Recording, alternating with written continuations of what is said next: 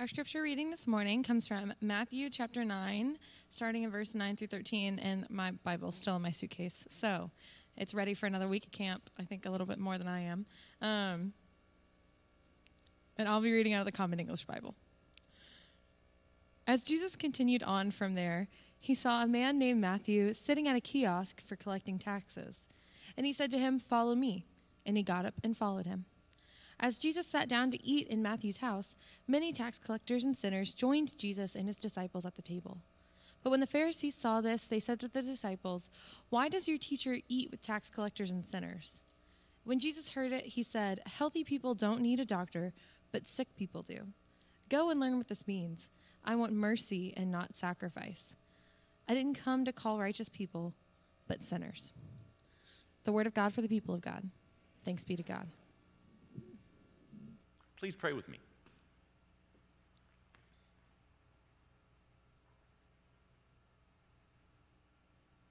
God, may we all hear Jesus say to us, "Follow me." And may the words of my mouth and the meditations of our hearts be pleasing and acceptable in your sight, because you, God, are our strength and our rock and our Redeemer. Amen.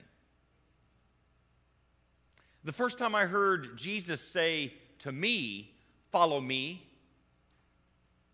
I was too young to know it. I was baptized as a baby, but that baptism means that I was called by God to follow Jesus.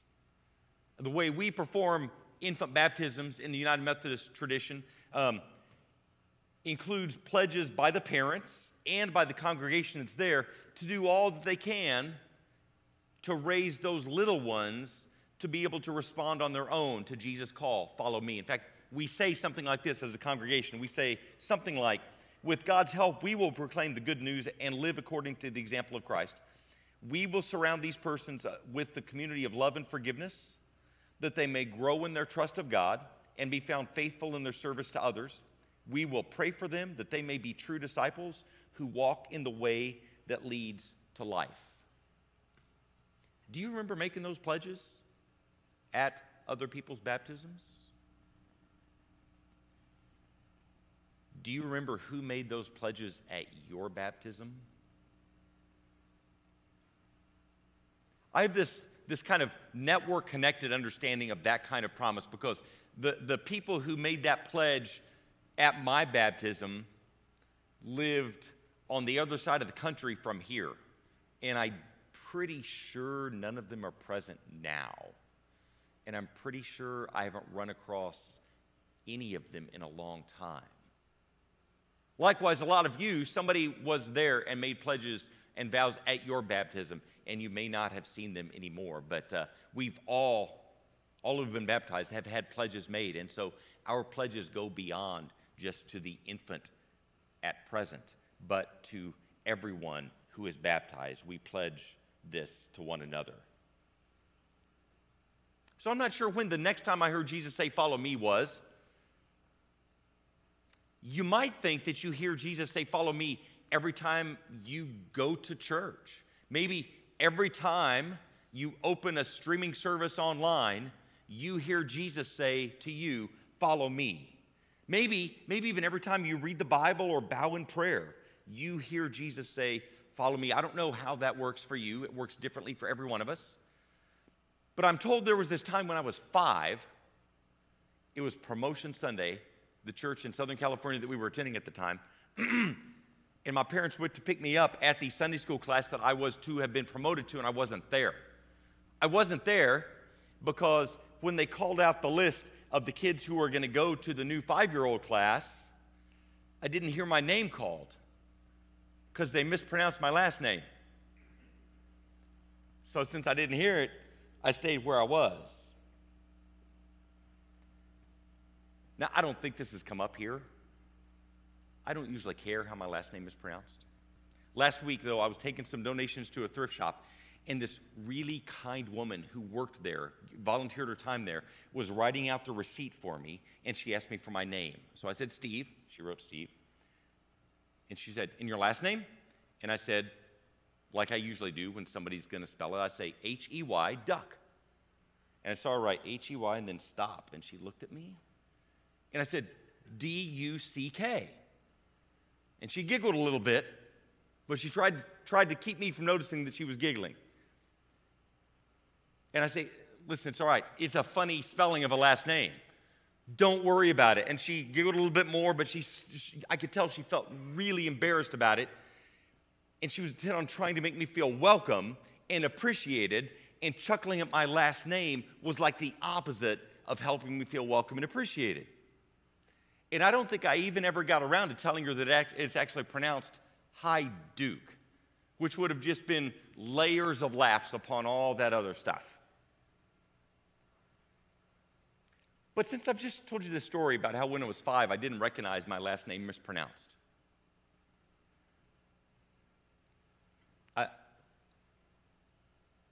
I should tell you, I don't usually now notice how it's pronounced. I mean, if somebody says my last name and then they say, did I pronounce it right, I usually have to ask them to say it again because I don't pay attention. Now, any of the varieties I've ever heard, hey duck, hey duke, hi duck, hi do, hey duke. I mean, that's just skimming the surface. But if it's something I've heard before, I just respond and I don't know what was said. But then there's this. There have been people that I've known in other places I've lived, and known for a long time, served as their pastor for a long time, who still, years into our relationship, said my last name wrong. Now, while I don't really care how somebody pronounces my last name, it seems to me that if you know somebody for a couple of years and you still don't say their name correctly, there's something else going on there than you just don't know how to pronounce it. So I suppose I could be to blame because I don't correct people every time they mispronounce it. But I know this, if you want to make somebody feel like they belong, like they're welcomed, then you learn how to say their name, even if it sounds funny or is spelled funny, and you say it correctly. And correctly is not how it's spelled, it's how the person says it. And I guess I wanted to stress that because as we grow as a church, as we get more people from the area surrounding our congregation to be in worship with us, to connect with us, to want to follow Jesus with us, to feel like they belong here, we will have an increased chance of having people who have names that may not be exactly like the names we all know, that we will want to learn and commit to pronouncing correctly. Because something that's really unwelcoming is for a stranger, a brand new person to come to a church and be made to feel like you're welcome here as long as you do everything exactly the way we do it. And we might not learn to pronounce your name if we really don't think that much of you. Sometimes just taking the time and the effort to learn enough about how somebody wants their name pronounced can make them feel like they belong. And that will help them hear Jesus say, follow me. I remember hearing Jesus say, follow me, at a Houston North District youth rally right at the beginning of the summer between my sophomore and junior years of high school. I wouldn't have been there to hear Jesus say, follow me, if I had not been invited to a church and made to feel welcome, made to feel like I belong. Now, you might say, if you're one of these abstract thinkers, yeah, Jesus could have gotten your attention anytime. Perhaps. But I know Jesus found me that afternoon. And I heard him say, follow me. That time, I think, was really more like what we read about in the gospel today, where Jesus said to Matthew, follow me. And I did. And the next thing I knew, Jesus was following me. Did you catch that in the story? Jesus comes to Matthew at his taxpayer's kiosk and says, follow me. And the next part of the story, it jumps to Jesus is at Matthew's house for dinner. So I took Jesus home with me from that youth rally. Not that he hadn't already been there, but I took him home. Jesus was with me now everywhere I went, and I was aware of it. So Jesus said, follow me, and Jesus also followed me some. And I don't know, but it might have been the case that when Jesus started following me and even went to my house to eat meals with me, there could have been somebody who saw that and said, look at that. Jesus eats with sinners.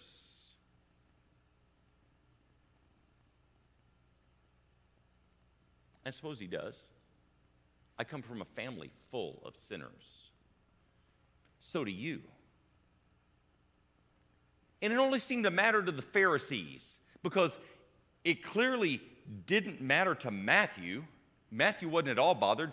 All the rest of the tax collectors and sinners that were also at Matthew's house, eating with Matthew and Jesus, it didn't bother them.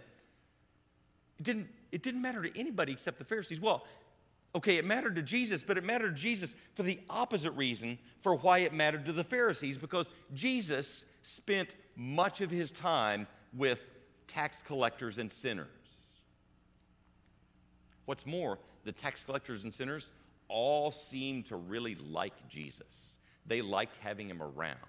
I don't recall a single time in any of the four Gospels that Jesus asked one of the tax collectors or sinners to follow me, and he was turned down. And you know, the Pharisees are a recurring theme in this series, obviously. And the Pharisees here, they like to triangle. They triangle this time Jesus with his disciples. Now, they're really good at triangling. You remember a couple of weeks ago, the Pharisees saw something Jesus' disciples didn't like, so they go to Jesus. This time, they see something in Jesus they don't like, and they go to the disciples. Matthew tells us. But when the Pharisees saw this, they said to his disciples, "Why does your teacher eat with tax collectors and sinners?" And Jesus heard it, because Jesus is really hard to triangle. And Jesus stepped into the conversation and said, well, healthy people don't need a doctor. Sick people do. Healthy people don't need a doctor. Sick people do. The next time I remember hearing Jesus say, "Follow me," was my call to ministry. And as I look back on it now, honestly, it's not really clear. It was long enough ago. It's gotten a little muddied. I wonder sometimes now if I was following my older brother into ministry as much as I was following Jesus. And that may have been, but the years since then have offered me plenty of times to make this call to ministry my own and not just something about following my brother. We do still stay in pretty close touch with each other. We encourage one another and support each other in ministry. Another time that I heard Jesus say, "Follow me," was at my ordination service. The first one was 33 years ago this month. The sanctuary of First Methodist Houston was packed. But at times, I felt like I was the only one in the room. I don't remember what songs we sang, but we sang them kind of with the energy that you all sing songs with, but the room was packed, and it was 6 times this size, packed. People singing for joy and praise at the top of their lungs. And then Bishop Richard Wilkie, then serving in Arkansas, preached. And to have 6.5 years of education at that time, and a couple years of youth ministry, all of this just confirmed and affirmed and reaffirmed my call to ministry and blessed me like I had never experienced before. It was kind of like, wow, they put on this big production just so I could hear Jesus say, "Follow me." And of course, it wasn't just so I could hear Jesus say, "Follow you." I wonder if any of the many times that you've heard Jesus say to you, "Follow me," that you've been kind of caught up in the crowd. I mean, maybe you didn't think Jesus was telling you, "Follow me." Maybe you thought the message was for the guy sitting next to you or 3 rows over or something. And that may have seemed that way. And one thing that some of us, that we do sometimes when we hear Jesus say, "Follow me," and we're in the presence of others, is we say these words. You might have said this. I know I have. "Oh, don't follow me, follow Jesus." So we deflect. Somebody comes to us about our following Jesus, and we say, "Oh, don't follow me, follow Jesus." I don't think that works. I think we can only actually credibly invite somebody to follow Jesus the way we follow Jesus.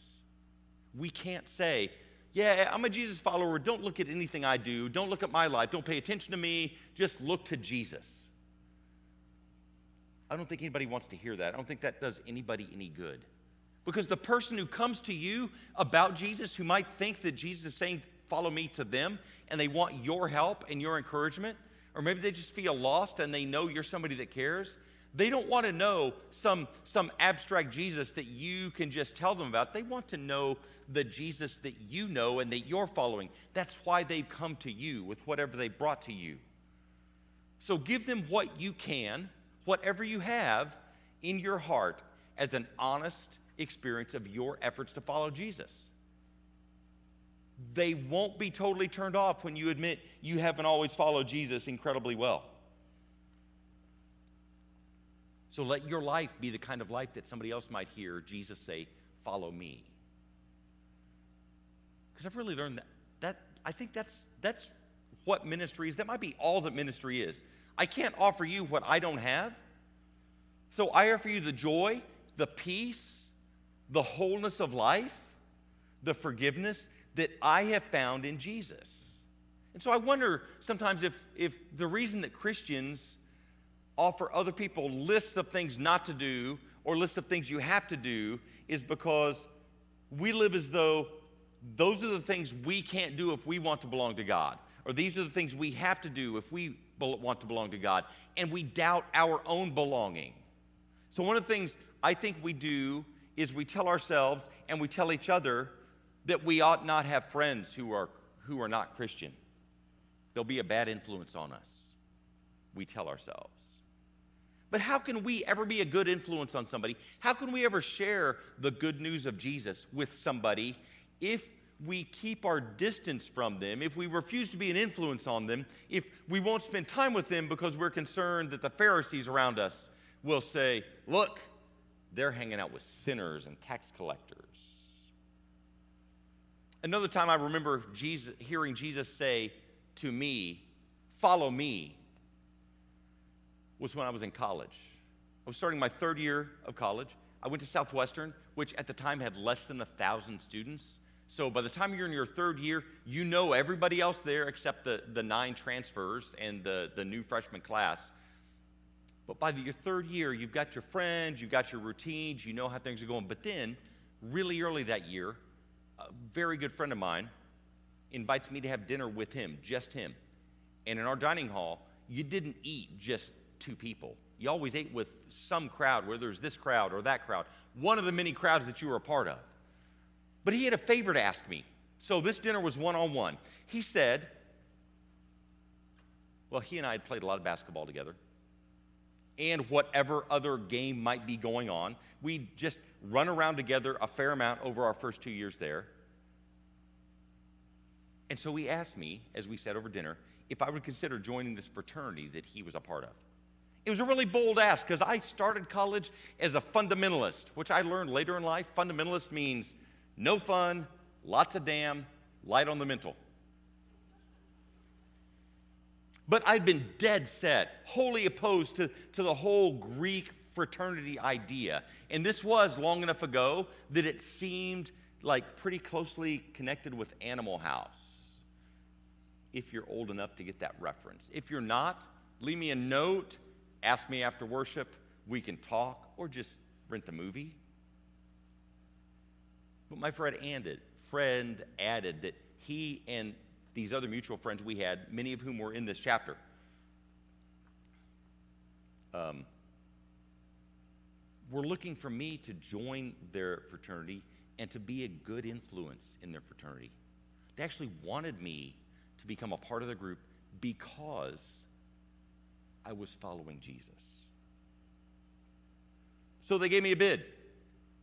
The bid came with a full week to consider it. I took the entire week to consider that. I wanted to do it because I felt so welcomed by this group, but it just didn't feel right. I'd been really seriously anti-Greek for 2 years. And now, what would people think of me if I made this change? I didn't think of it in terms of Pharisees, but that's kind of making sense to me now. And I realized that week that when I went from, God, I'd like your opinion on this choice I'm making, to, God, I will do what your will is. Before I know what your will is, God, I give myself to you. So I accepted the bid and I joined the fraternity. My friend Dwayne and I, we both received bids. We'd both been independent staunchly for 2 years, and we went over to the fraternity's house together that evening to accept our bids. And I've never felt more accepted, never felt like I belonged more in my life, even to this day. A couple of guys took Dwayne and me around to everywhere on campus where anybody from this fraternity was in the evening, studying, practicing for sing, whatever they were doing. And we'd get there, and they'd share the news, and there'd be a little party for us. Now, I suppose a fraternity was kind of the same then as it is now. It's a bunch of sinners, kind of like your family, kind of like my family. But I was welcomed there. I was accepted there. And I was never, ever asked to compromise or reject my following of Jesus, to be a part of that group, to hang out with those sinners. They wanted me around. Can you imagine what it would be like if we, as followers of Jesus, made people feel that welcome, that accepted when they become a part of us? I can imagine it because I felt it. And it's exactly what I want us to offer here.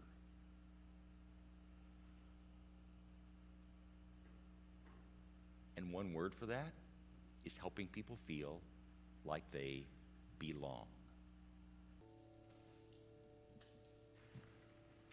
I don't know how many times in your life you've heard Jesus say to you, "Follow me." You may have never acknowledged it before. I believe Jesus is saying to every one of us right now, "Follow me."